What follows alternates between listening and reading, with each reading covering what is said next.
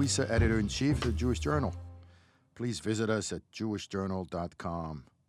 And welcome to my podcast. Our sponsor this week is Yeshiva University's Wurzweiler School of Social Work, and you can learn more about their Master of Social Work program at wurz.yu.ed.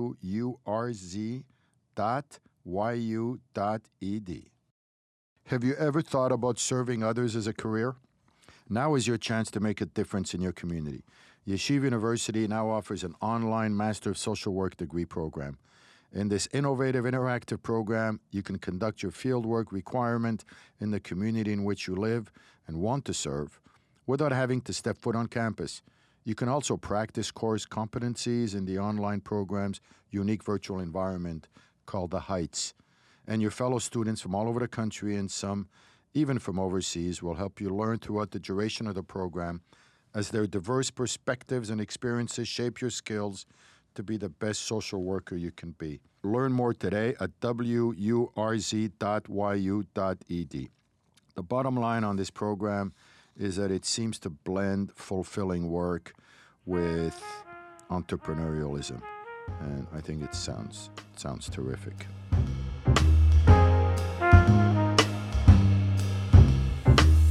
This is David Suissa. Welcome to my podcast. Today we have Tal Keinan.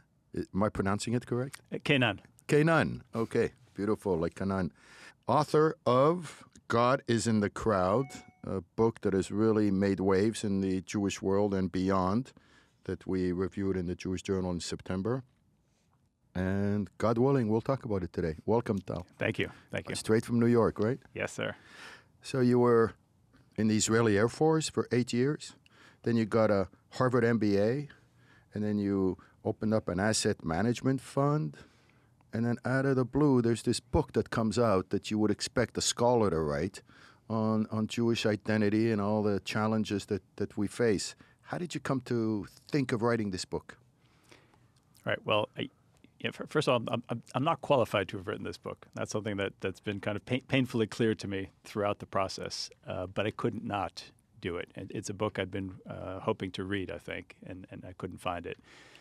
So I backed into my Judaism in what I consider the wrong way today. But I do think it's a good way to get some visibility on the problem. So I grew up, very typically American Jewish in that I didn't really have a connection with my Judaism. I didn't know anything about Judaism. My family more or less breaks out on the typical American intermarriage statistics. I have 3 older brothers who all married out of Judaism and are raising non-Jewish children. So we're kind of typical in that sense.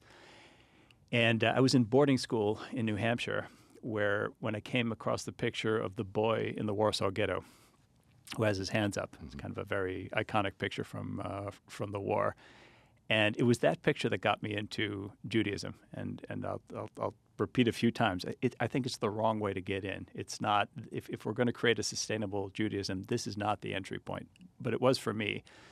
In that when you look at that picture, it almost begs a juxtaposition between the innocence of the boy, and he must be 6 or 7 years old, and sort of angelic face in the middle of the picture, and the barbarism of the Nazis, who are on the right side of the picture, their guns pointed towards him. And I couldn't connect with that. And I realized I should be connected with it, but I couldn't. I couldn't muster anger or hatred for the Nazis. They just looked irrelevant. That generation's manifestation of an age-old phenomenon. This is not new. But if you look at the boy's family, who's on the left side of the picture, his family and his neighbors, they're just being evacuated from the building. This is the liquidation of the ghetto in 1943. I was furious at them in that they had been complacent enough to abrogate their primary responsibility, which is the defense of this child. Right? They had no contingency plan. And here they were about to be shipped off to the gas chambers. As far as I know, they were all dead within weeks. I was angry at that. And it didn't take me long to realize I'm probably as close in age to the parents as I am to the child. What's my contingency plan? I've never conceived of myself as anything but American, just as they probably conceived of themselves primarily as Polish, before this happened. And they didn't have the luxury of getting into things like spiritual identity. At their point, it was physical safety. And physical safety. I can share a little story with you. When I was rushing one day to take my daughter to summer camp, and I was really stressed out that I might miss the flight. And then we ended up at LAX airport, and I was so stressed out, and I was holding her hand, and I saw a security guard as I was in line with her. And for some crazy reason, that image you mentioned of the Polish boy, it's kind of a dark black and white image of me in a black and white image in 1942 somewhere during the Holocaust holding my same daughter's hand, right? And looking at a security guard. But in 1942, that security guard is not on my side. Right. He wants to kill my daughter, right? So I'm now looking at the security guard at LAX, and I'm saying, oh, my God, I live in a country where if somebody tried to hurt me or my daughter now, that guy's on my side. Right. And it's so difficult for Jews to understand how America is an exception to the great Jewish story. You know, we felt insecure for 19 centuries, but it's really not the same thing here. And in many ways, they've loved us to death. And that's why what you said is so true, that the Holocaust narrative doesn't resonate with us here because we just don't feel it. I mean, as much as we need to remember it, we don't feel that same kind of danger. If anything, it's gone in the other direction. They've loved us to death. Yes. So in many ways, that you're touching on what I think is actually the right access point, and which is let's start with the realization that for the first time in 1900 years, we don't have anti-Semitism to define us, right? Which I think is a good thing, of course, right? We don't, you know, and I do get a lot of feedback to the opposite effect, but I'm happy that we live, 90% of us are in America and Israel. That's where the Jews are today. Two jurisdictions that I think are more or less devoid of anti-Semitism. I've never experienced anti-Semitism in my life. You know, I grew up here. I grew up in pretty non-Jewish environments and never experienced it. Always felt part of the franchise here. The deal in the United States is different from what it ever was in Europe or the Middle East or North Africa. It is a different deal. We are truly American. And in Israel, also, you know, we're no anti-Semitism, which means that Judaism for the first time in 1900 years has become a choice, right? Our ancestors really didn't have to deal with the question that the first section of the book is called, Should There Be Jews? We didn't have to ask that question. We have to ask it today. And this is, I think, the kind of the big insight that drove me to write this book is if we don't choose to be Jewish, there will be no Jews. And right now, we don't know exactly that we would be. What is it that we would be choosing? You know? Right. There's two things that struck me with the book. One is this concept that can get a little esoteric. You know, vox populi, like the wisdom of the crowds. Yeah. And that's how it ended up in your title. Right. How would you define that? Because that's inherent in your thinking for the future of Judaism, is to tap into the wisdom of the crowds in the way that and you say that we've done that for centuries and millennia. Yeah. In our own sort of bumbling, organic, visceral way, we've tapped into the wisdom of the crowds. The Talmud story is part of the wisdom of the crowds. But since America is so different now, do you really think the wisdom of the crowd could still work? Yeah. So. And what is it? Yeah, of course. So to start, I think the simplest way to describe it, and if you read the Vox Populi article from Nature, it does a much better job. But in general, if you've been to a county fair and you've seen the contest where people have to guess how many gumballs there are in a jar or jelly beans, the interesting thing there is not who's the best at guessing the number of jelly beans. And there are people who are better than others. There are experts or people who are very good at that exercise. The interesting thing is that if you take a simple average of everybody's guess, assuming you have enough people participating, the simple average will tend to be closer to the real number of jelly beans than the best guess of everyone, which is a crazy notion. There is some sentience, there's some intelligence in the crowd that doesn't exist in any individual member of the crowd. And that science has been applied to all sorts of primarily predictive and increasingly now governance missions. What I argue is that crowd wisdom is really the force that kept the Jews coherent for 1,800 years. Mm-hmm. You think about it, after the Roman expulsion, we're spread across hundreds of geographic nodes across the world, not coordinated with each other. If you're in Casablanca and I'm in Hesse, how did you know I was in Casablanca? I know you're in Casablanca. Okay. Then we don't know each other. We probably don't even know about each other. We're certainly not coordinated.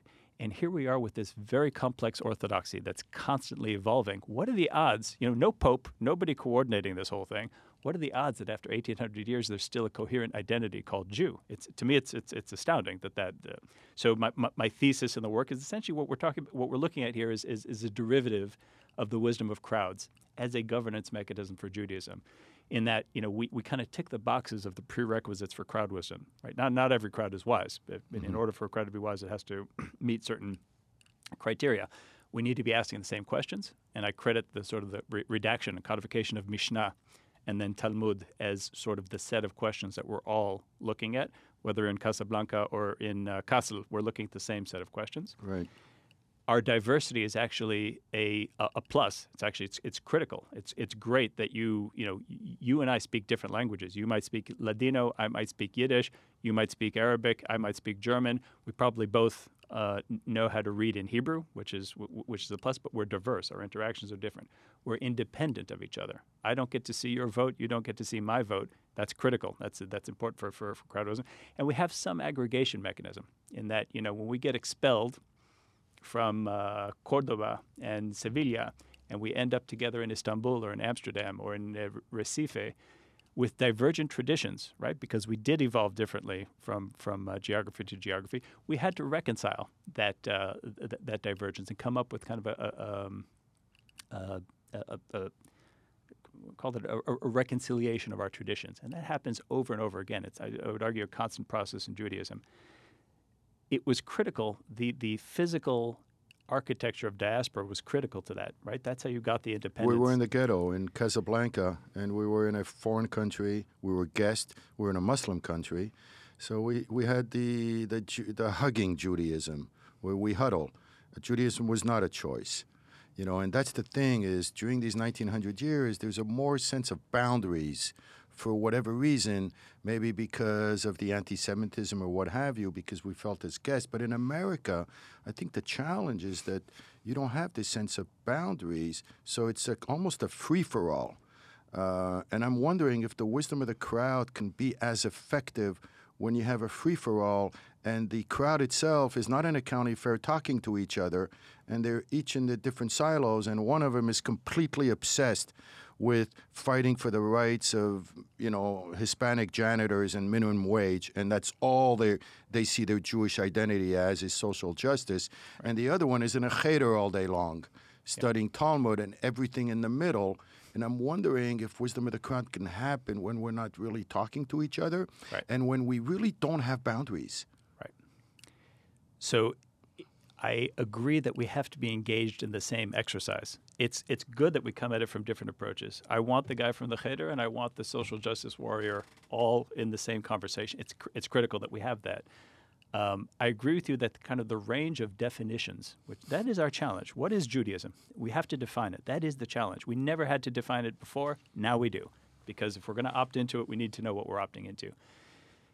The range of answers that could work, and it's not one answer, it's a range, but they're going to have to be a little bit removed from either of the poles that you just described, yes, right? And look, we've always been reconciling this tension. Judaism is about reconciliation of tensions, right? Mm-hmm. It's always we always have two imperatives in mind at least, and we're trying to steer towards some optimum between them. This what you're defining is the particularist and the universalist, right? And we are both, and we've always been both. We've had a kind of a semi-permeable barrier between us and the rest of the world. That's a good thing. I think it's wonderful. But we do need to find a reconciliation. Right. It's not at either but when you say, Tal, that your prognosis, and I quote directly from your book, my prognosis for the Jewish future is grim. I kind of like that. Yeah. Tell you why, because you're not trying to sugarcoat it, right? And you're just giving me the tachlis, right, like they said. So just elaborate on that. On why do you think it's grim, and how we can move up from that? Sure. Well, let's be clear. I think we're facing a fork in the road, and in one direction lies crisis, and the other opportunity, huge opportunity. And I've been thinking of it lately. I don't write about it like this in the book, but there are two historic precedents, or two precedents in our Jewish story for the moment that we're facing today. Two periods where Judaism fundamentally reinvented itself. We've always been evolving, but there are two fundamental reinventions. The first is the Exodus, where we leave Egypt not really a people. It's kind of unclear. It's ill-defined. What are we exactly? And 40 years later, we are sovereigns in our own land, governed by a book of law that will stay with us forever, right? It is a fundamental reinvention of how we're structured, how we're governed. And the second is the Roman expulsion, not the Babylonian expulsion, but the Roman expulsion, where we go from being a sovereign in our land to this diaspora model. Right, what do we do now? Right. We lost the temple. Yes. So in both of these situations, I think we had a fork in the road where we could have dissolved. It could have been the end of Judaism. To be clear, there were a lot of people running around the desert, at the time of the Exodus. None of them are here anymore. We are. There were a lot of people, a lot of provinces of the Roman Empire that are gone. There are no more Phoenicians, right? That those don't exist. There are no more Moabites. There are no more Nabateans. They're gone, and we're here. I think we're on the eve of a third fundamental reinvention of Judaism. That's what this is about. Now we need to get our attention, and which is why I say let's be clear. One fork of this road ends in our dissolution. There will be no more Jews in 2 or 3 generations. That's where we're looking. The other is a really exciting rebirth, right? Where we have the opportunity now to define ourselves, to not be defined by European anti-Semitism, for example, which to me seemed today that's why I say my starting point was the wrong starting point.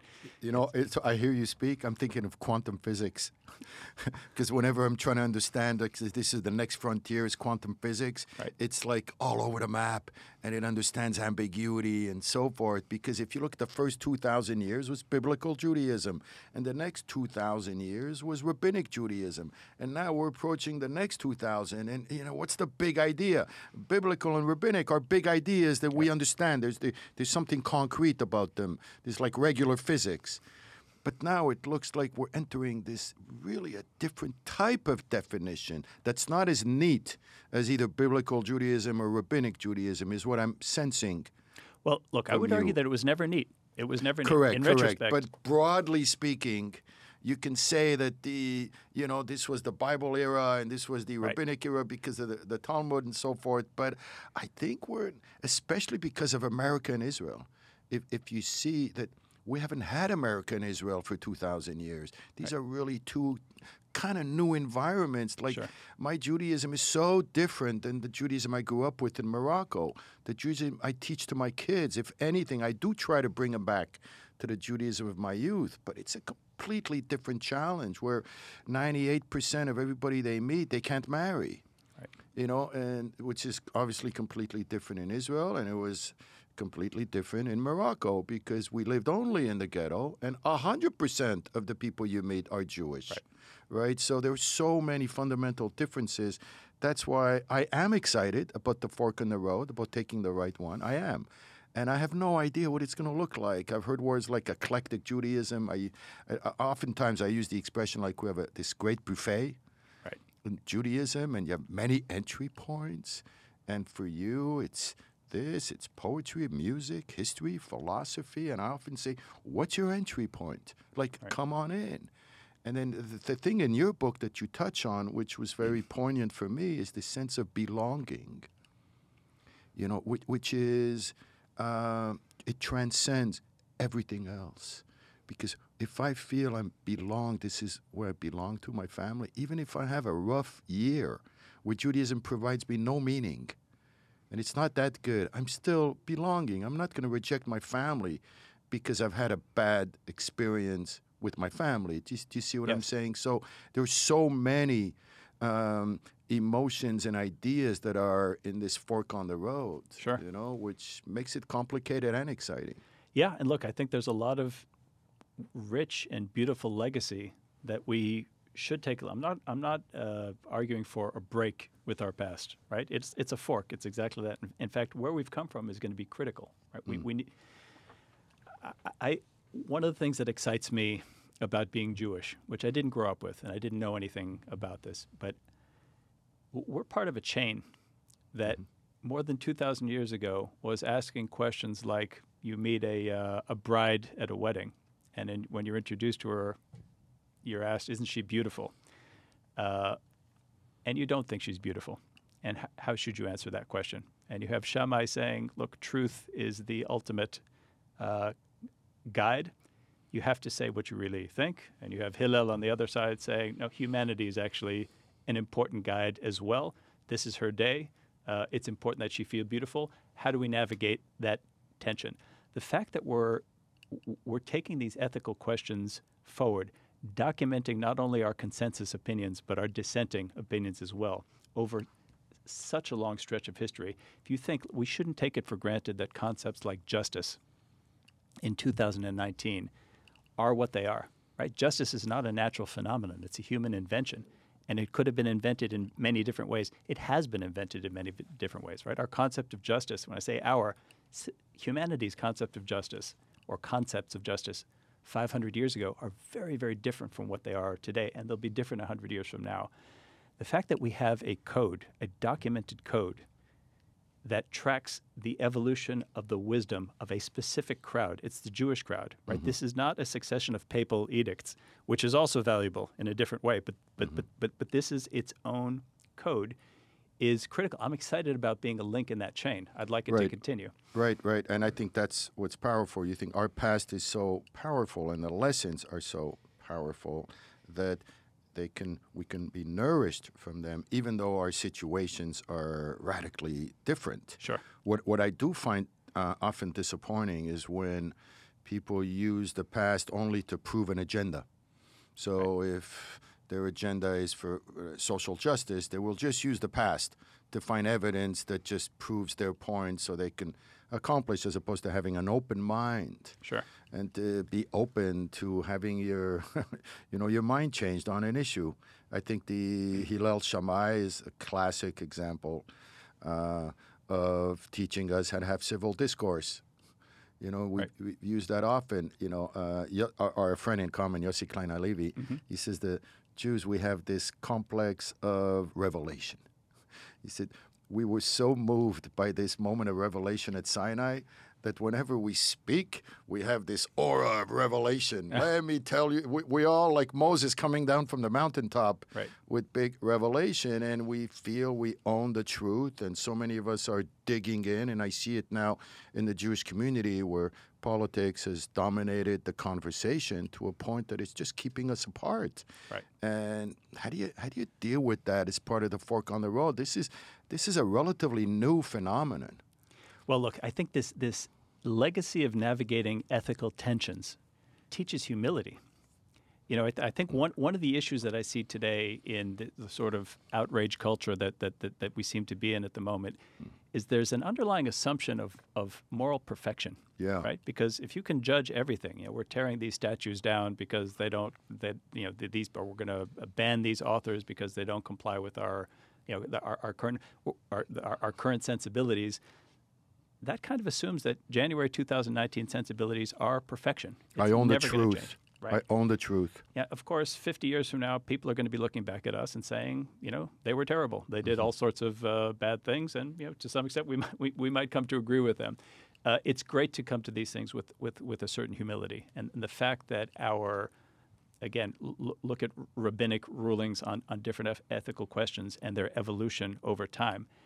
Their navigation of advances in politics, in technology. We had to negotiate the steam engine. We had to negotiate electricity. How do we deal with these things Jewishly? Tomorrow we're going to have to navigate space travel. What does that mean halachically? What are the, that to me is a valuable process, not just for the Jews, for humanity. Is that it's a reference point. It's a moral reference point. We shouldn't lose it. And it's not just the Jews that have a stake in that. Right. And behind that, the fundamental idea is the right attitude. And all these things that you're referring from the past, that at some point there was a sense of the right attitude. And if you come to this with humility, empathy, curiosity, these are attitudinal human traits that can change the world. Yeah. And in the Jewish world, it's like, where is it written? How do we instill? I'm curious to ask you, because you live in New York now, if you've seen any examples since you've written a book, or maybe before you wrote the book, of taking the right side of the fork. Are you seeing anything in the Yeah. Jewish world that encourages you? Yeah, a lot of things. I mean, I'm actually it's a very exciting time. I think in many ways. Yes, it's fraught. There's risk, but here's an insight I didn't have when I wrote the book. I've been on this book tour for a couple of months now, and I speak to people afterwards, and a few grandmothers spoke to me and gave me more or less this story: is I have all Jewish grandchildren. And none of these women were Orthodox, so they've really bucked the trend, right? They've completely that's not the statistics of the United States. My husband converted to Judaism, and I think that had I married a born Jewish man, this would not have been the result, which is a really interesting insight. And what are they essentially saying? And I hope I'm not over editing this, but what they're essentially saying is when we decided we're going to be Jewish and we're going to raise our children Jewishly, we actually had to figure out what that means. We had to invest a lot of thought and gain a certain amount of knowledge and make a commitment together to doing this, something that we don't have to do when we marry another Jew. And it's got me thinking about a parallel that I use in the book, and I think I get it right on the quantitative side, but I miss a qualitative point in the book. Whereas, I say Americanism borrows a lot from Judaism. There are a lot of that we structure ourselves in terms of governance in the United States is really a nod to Talmudic governance.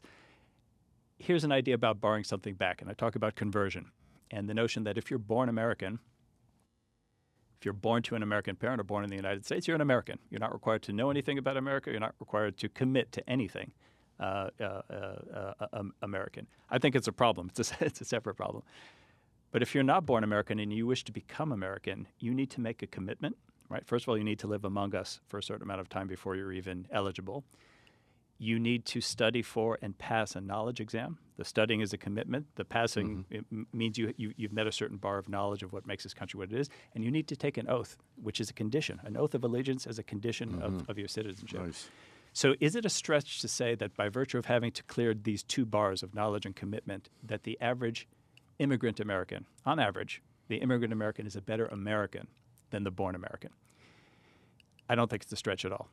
And when I look at Judaism, where we are in a crisis of knowledge, right? Most Jews grow up like me with zero knowledge of Judaism and make zero commitment to Judaism. And we have a group of people who want to join us and are willing to work hard to clear these twin hurdles. Should we be rethinking conversion? This is certainly not the whole solution, but I look at it as part of it. I hit on Jews the need quantitative to convert, Tal. Okay. Jews need Right. to convert. When I hear you speak, I have a lot of friends that I would love to bring to a conversion ceremony. People Who are Jewish. 100% Jewish. Right. Say, come on, Steve, come.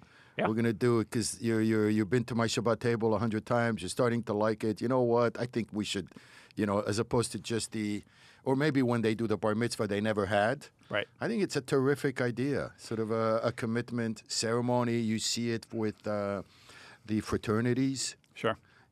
I did that once with A-Pi. Right. There's a whole ceremony. So, David, I would say, look, if there's a line that you cross over, a Jewish line, and that requires a definition, and this is back to the heart of the book, a definition of what Jewish is, it serves us in a number of ways. It is important to have a process of getting over that line. And I would say in either direction, right? Converting in is great, but also converting out. It should be clear. If you ask my older brothers, had their wives said, I'm willing to convert to Judaism, but tell me what it is, they probably would not have had an answer.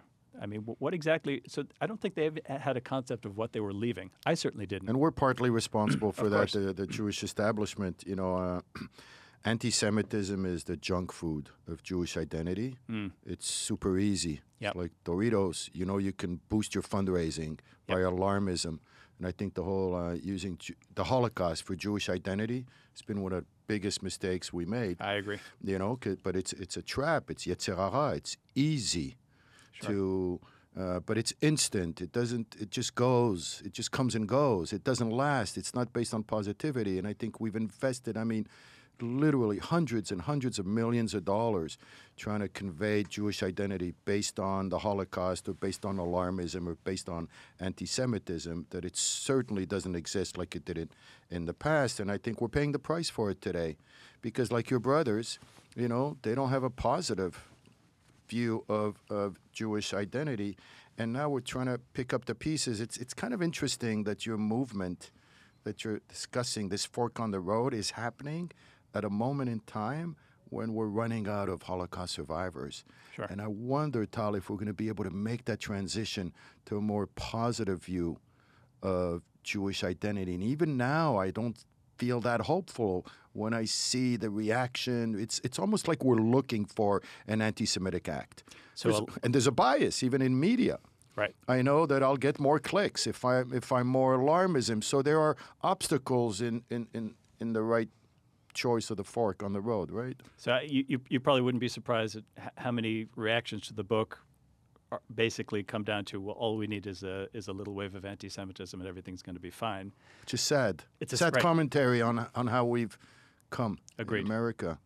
Yeah, and then there's 2 points I want to touch on. I mean, you talk about meaning, that Judaism has to be a source of meaning, and I've written about that a lot. I do believe in it. But a rabbi made an interesting pushback recently. He said, David, if you focus too much on meaning, then what if they walk into a Barnes & Noble's and they find, this fantastic self-help book that gives them a whole other path to meaning? You went on that. It was an interesting pushback I hadn't heard before. Yeah. So look, I would take that as a challenge. I would start by saying I don't think there's any virtue in targeting 100% of Jews choosing Judaism. It's never been the case before. If you just look at with the advent of 23andMe and all these DNA tests, how many Jews there are in the world, right?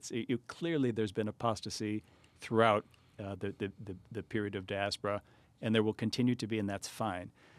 I think a nice target would be to try to get people who are choosing to leave Judaism to know what they're leaving, to have a sense of what this is, and if they still make the choice, then that's fine. I think that's actually maybe even appropriate.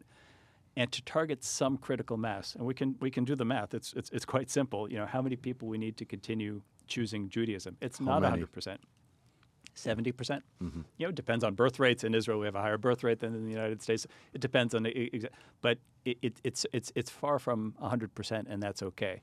And the other piece is if we're taking people in, and let's not become too ethnically purist, right? We never have been before. The fact that Northern European Jews tend to be fair-skinned and North African Jews tend to be dark-skinned is not Darwinism, right? We have always mixed. Let's not get purist now. I don't see any reason to do that. But welcoming people in, I think, is a big part of the solution. Again, like I said before, it's not just a quantitative part; it's a qualitative aspect of the solution. Yeah, and there's a force of gravity now that's mitigating against, for lack of a better word, tribalism or particularity. Because if you see this kind of wave of Tikkun Olam Judaism that's happened in America over the past couple of decades, it mitigates against particularism, because the more I'm repairing the world, the more I feel like a universalist, the more I care for all of humanity. And from that standpoint, feeling part of the Jewish people almost looks like a step backwards. Right. And that's so troublesome to me, because, I know that Chaim Seidler-Feller is a dear friend, and you used him, and I used him as well. I've known him forever. So we both have used him for sources. He's an amazing source and reference for so many levels of Judaism. Yep. And he's always talks about the tension between particularism and universalism, and it's not either or. But for so many Jews today, in practice, it becomes either or. And their comfort zone is as a universalist Jew. And it's very difficult to make this idea of particularism or tribalism compelling to a universalist Jew. And isn't that like a major obstacle? So I think it's not a new challenge. It's always been part of our challenge. Today, again, without anti-Semitism, the ease with which we can dissolve into society at large, that is new. So maybe the magnitude of the challenge is new, but the challenge itself is not. We've always had to navigate this tension, And I have to say, to me, that's actually part of the beauty of life. Is now, I mean, it would be very boring if all we had to do was kind of plug into. Oh, absolutely. Yeah. By the way, if we talk about that, this is a point about religion in general. It's not just a Jewish point. It clearly does answer some deep psychosocial need that I see being replaced today with political affiliations. Yes, right? so true. Politics So has true. become tribal to the point that we have people on the right today who will kind of almost excuse anything and really go against their core ideals in order to be part of the right. And maybe even more so, I see that happening on the left today in Right, this that country. this need to belong. You know, one of the arguments I use against my universalist friends on the left is I tell them, you're an incredible Yankee fan, right? Yeah. You're an incredible Laker fan, and you have such loyalty to things as a sports team. Right. And yet, this sense of having a loyalty to a people that has lasted for thousands of years just it's not an obvious choice for many Jews. Sure. And by the way, you're making another point here, I think, which is that you can be both a Yankees fan and a Lakers fan. Two different sports, two different cities. That you can still do that. Meaning, if you choose to opt into Judaism, it's not the only thing in your life, and I don't think anybody's asking for it to be the only thing in your life. That's a good point. There's this obsession with inclusion today in America, and we've always been influenced by the outside world, and inclusion is a type of religion right now. And if I express my Judaism too much, I'm afraid I might offend my Korean friend or my non-Jewish friend, which is a silly notion. Sure. Because I've had non-Jews at my Shabbat table. They love that I'm staying Jewish. Yeah. And I'm expressing and I'm doing all the Jewish prayers. They love that. Right. And somehow we feel we might offend people if we look too particular. Right. And it's a major, and I'll tell you why that concerns me the most, because I have found that the strongest component of my Jewish identity is just a sense of belonging to a people and a story. It's just fundamental to who I am. As much as I engage with the whole world constantly, it's still the core. Is it the same for you? Yeah, very much. I don't know how to communicate that feeling. I feel it in my guts. I write it. I don't know how to communicate that on. I don't know if that's something we can use as a... It's tough. You either have it or you don't, sort of, right? Well, it's tough. I tell you what I tell my kids. I might have said this before, but on Friday night, Shabbat, it's like I think the strongest thing I ever said to them is 1,000 years ago in a little village in Morocco, our Bubbies and Zaydis were making the same Kiddush. That's unbelievable to me. Yeah. Nothing moves me more than that. Nothing. Right. The thought of 100 grandmothers and 100 grandfathers holding hands since the time of the destruction of the Second Temple, and they kept the tradition going, and I get to have the privilege of continuing it. It's just beyond, it's transcended for me. It's goosebumps. Yes, it is a privilege. I agree. And I've shared that to my kids to the point of annoyance. They say, "Stop, Daddy. We know that. We know about that." But joking aside, it's really moved them. The sense that they're part of something so much bigger, and this thing that they're so much bigger is not a Jewish value. It's not some esoteric theoretical idea of justice and value. It's a people that stuck together. I don't know if you know, I'm sure you know him, Avram Greenbaum?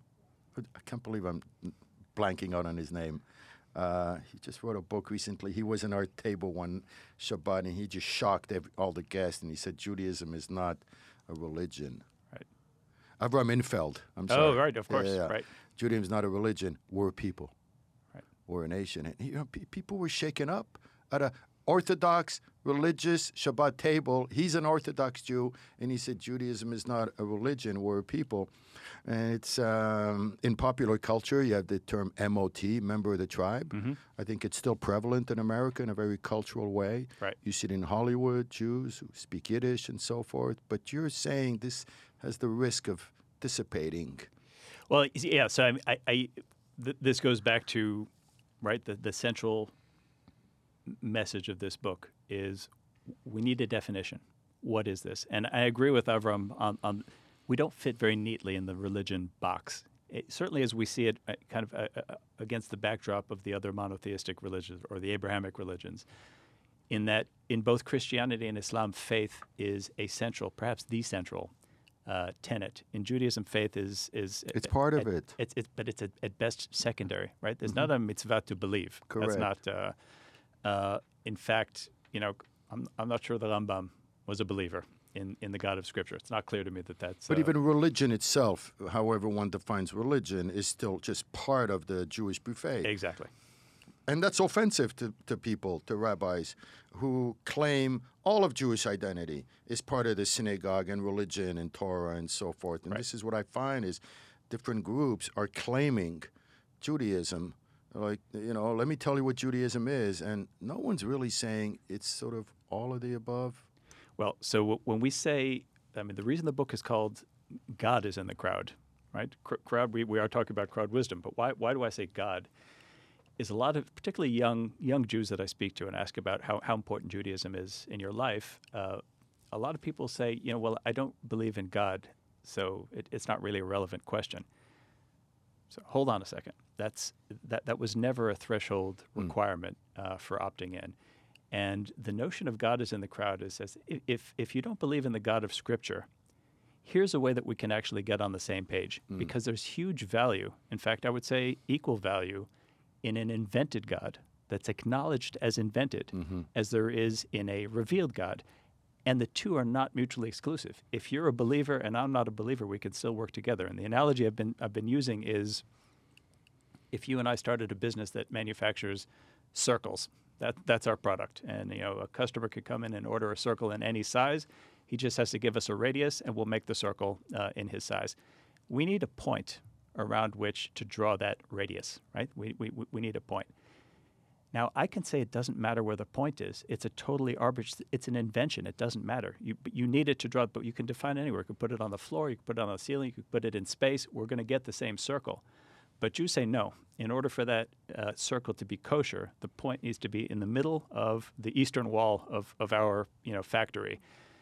We can work together because there's space around the circle. Well, let's just put it on the eastern wall. Okay, if it doesn't matter to me and it does matter to you, let's put it where you think it should be. But that requires, and here's where love comes into this, that requires that you be able to accept that I think you're crazy for thinking that the point has to be somewhere in the wall, and I need to be able to accept that you think I am irresponsible, I haven't seen the light, so to speak, but we can still work together. If we understand that we need that point, and whether it's a real thing or an invented thing in the middle of it, we need it, and we can agree on where it can be placed. How do you define that point, Tal, in practical terms? Right. So, to me, what I propose in the book, in the last section of the book, is prescriptive. Right. I'm not trying to define Judaism myself. I give some examples of aspects of the definition, how they could look, but that's not the purpose. The purpose is to define a mechanism, right, for the crowd, for the Jewish crowd to define itself. What exactly is it that we're doing? So I think Avram Infeld talks about the different stools, right? The five. I love that. Yeah. And I think that's actually very useful. One of the things that we do in the book is we went out and surveyed a bunch of people. We created a little, very light crowd wisdom exercise. I mean, the technology that I propose would actually do this right, but we wanted to just explain that this is kind of how it would look. And when asked over 200 people to define Judaism in terms of tenets. Okay, you get up to 10 tenets, and it was a tough question because we said your list of tenets has to answer the following two conflicting criteria. On the one hand, as a list, they can only define the Jews. It has to be distinguishing, right? You can have an individual tenet like education. Okay, the Chinese value education as well. That's okay if we can share single tenets or two tenets with another group, but as a list, it has to distinguish us. But on the other hand, each tenet has to be acceptable to 75% of Jews, in your opinion. Okay, but be honest, God can't be in there. We don't have 75% are on board with God. Kashrut can't be on there. So it's a tough one. So what were the results? Very few people got to 10. I didn't get to 10 myself. It's tough. But we had massive overlap in the top 5. which Which to me ones? was actually very exciting. So education Gotcha. was on there. And I don't know, I forgot Avram's 5 legs, so I don't know how closely this matches, but maybe it's there. Education, community, justice, ritual, and my favorite, which I didn't get, is dissent, right? We are an arguing people. We don't take authority from above. From Abraham arguing with God about how many survivors of Sodom, or how many tzaddikim he would have to find in Sodom, the notion that you're going to argue with the creator of morality, you're going to argue a moral point with him, that's a very Jewish notion. Those 5 together, and I put forward in the book the people's textual or examples of people's textual responses, because that's actually more interesting to see why they say justice, why they say education, what does that mean specifically Jewishly. Again, borrowing from Infeld, I'm not sure you need to embrace all of it. It's okay. I mean, a significant subset actually works very well. Well, it's funny. I'm calling Dr. Google here, and I'm looking at Avram Infeld's. Oh, you have the 5 legs? Yeah. I got him. I think I got him right here. I know that one of them is Israel. The other one, number 3, if memory is to be important to this family, we have to remember that our earliest memory is not that the Jews left Egypt and suddenly appeared in Israel. They stopped somewhere. And leg number 4, well, you know what? We'll publish it in the Jewish Journal so readers can see it, because I can't read through the whole transcript. But I'm fascinated by education, dissent, and community, and ritual. And why would non-religious Jews put ritual in there? Tal, this is interesting. Right. So ritual is one that I didn't like when I first saw it. I thought of it, and I didn't put it in my list, and I would now, in that... I think one of my own criticisms of the book is I think I dwell a little bit too much on the left brain, kind of cerebral foundations of Judaism. But to your point, I also get the goosebumps when I know that I am mouthing words that my ancestors 50 generations ago. You know what I look at the goosebumps, Tal? For me, it's like insurance. Right? When everything else goes wrong. You can follow when I'm that. feeling down on education, on rituals, and everything else, it's that one stool. It's that one thing that keeps us going, is that we're part of this transcendent, unbelievable story. Right. So there is a Naaseh v'nishma wisdom to the notion of having repeated rituals in our lives. Right, that I think can be, I was going to say more important, maybe not more important, but critical component of our identities. So for us, for example, Shabbat is sacrosanct. We're not observant. I don't keep kosher. There are a lot of You things. do Friday night? We do. And like the greatest gift to humanity. Friday night. Do your kids disconnect from the iPhone? Everything. That's so. Now, and it's not our only ritual, but the fact that we have that to lean on, it activates a different part of our conscience, I think. Yes. And it is critical. And our specific rituals, I think my initial reaction when I saw that was, hey, every club has its secret handshake. What does it matter? These particular rituals. No, I think these particular rituals do matter. They really do, and the repetition matters to give us a sense of consistency.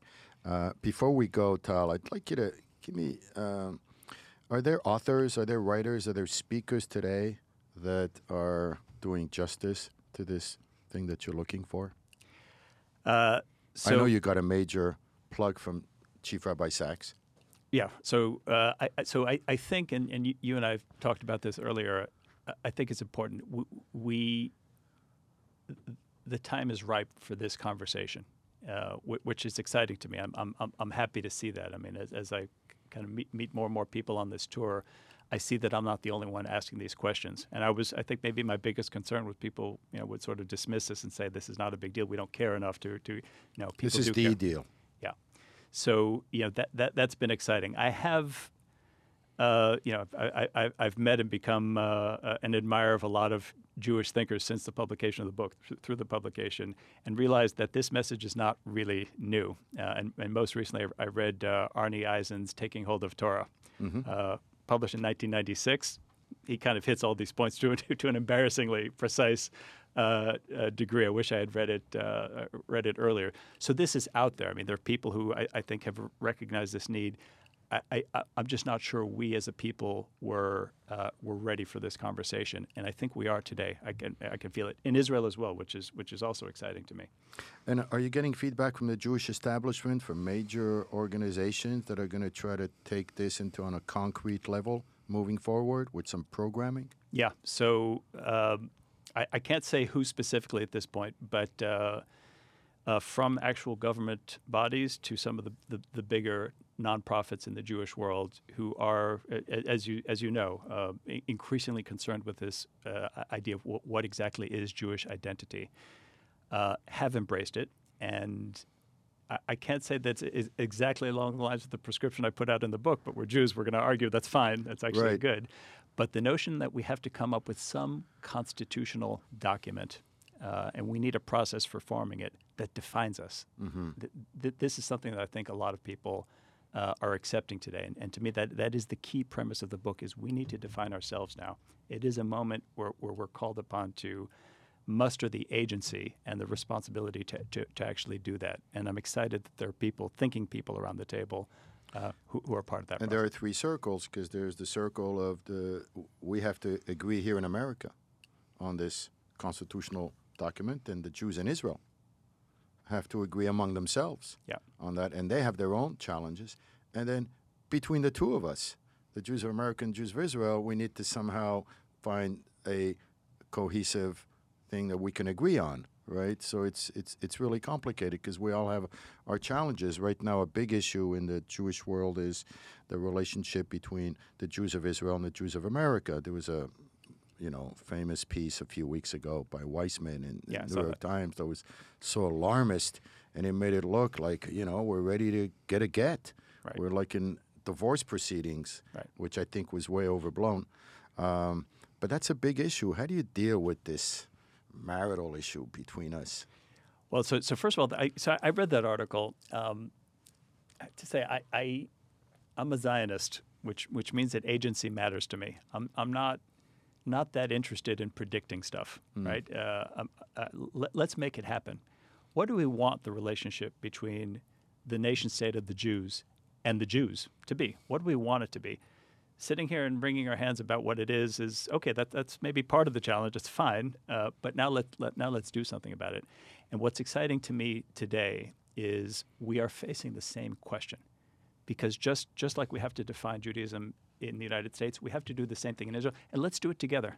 Nice. Because I don't think that the ambition that I had for Israel, which is just a democracy for Jewish people, that was a refuge for Jewish people that was structured as a democracy, I don't think that's adequate anymore, right? We don't have Jewish people in distress, a small Iranian Jewish community. Other than that, every Jew in the world lives where he or she wants to live, right? Even if you're in France, you can leave. You don't have to stay there. So we actually need to decide, what does Jewish statehood mean? Mm. And to me, if we can't divorce that question from what is Judaism. Mm-hmm. That is, it's a subset of it's a part of the same conversation. Israel has to be a means, not an end. And that's something that I think is dawning on many Israelis today as well. And the book is out in Hebrew as well. It gets some sharp reactions. It gets sharp reactions on both sides, but people tend to react to different things on either side. But what I think people can agree on is it is time to sit down and define it. It's interesting because when I would talk about conversation in the Jewish world, I would always say, we need to ignite a conversation, need to elevate the conversation. Recently, I've been using a different word. We need to continue the conversation. And this is what I'm sensing from you and your book, is this idea, let's continue the conversation. Yeah. This is not a new conversation. Agreed. Let's continue it, and let's open up a really big tent and get as many Jews as possible to come in and be part of it. And I just I wish that that it succeeds. I really do, because this is an ongoing kind of process, and I think even you writing the book is part of continuing the conversation. I agree. So you know what? Let's plan to talk to each other in about a year or two. And we Fantastic. can follow up on how we're doing. I'd love it. Thank you so much, Tal. Thank you, David. And for anybody who'd like to know more about the book, they have a great Facebook page, God is in the Crowd. The book is on Amazon, and I highly recommend it. Thanks again, Tal. Thank you, David. This episode is sponsored by Yeshiva University's Wurzweiler School of Social Work. Please visit them at wurz.yu.ed.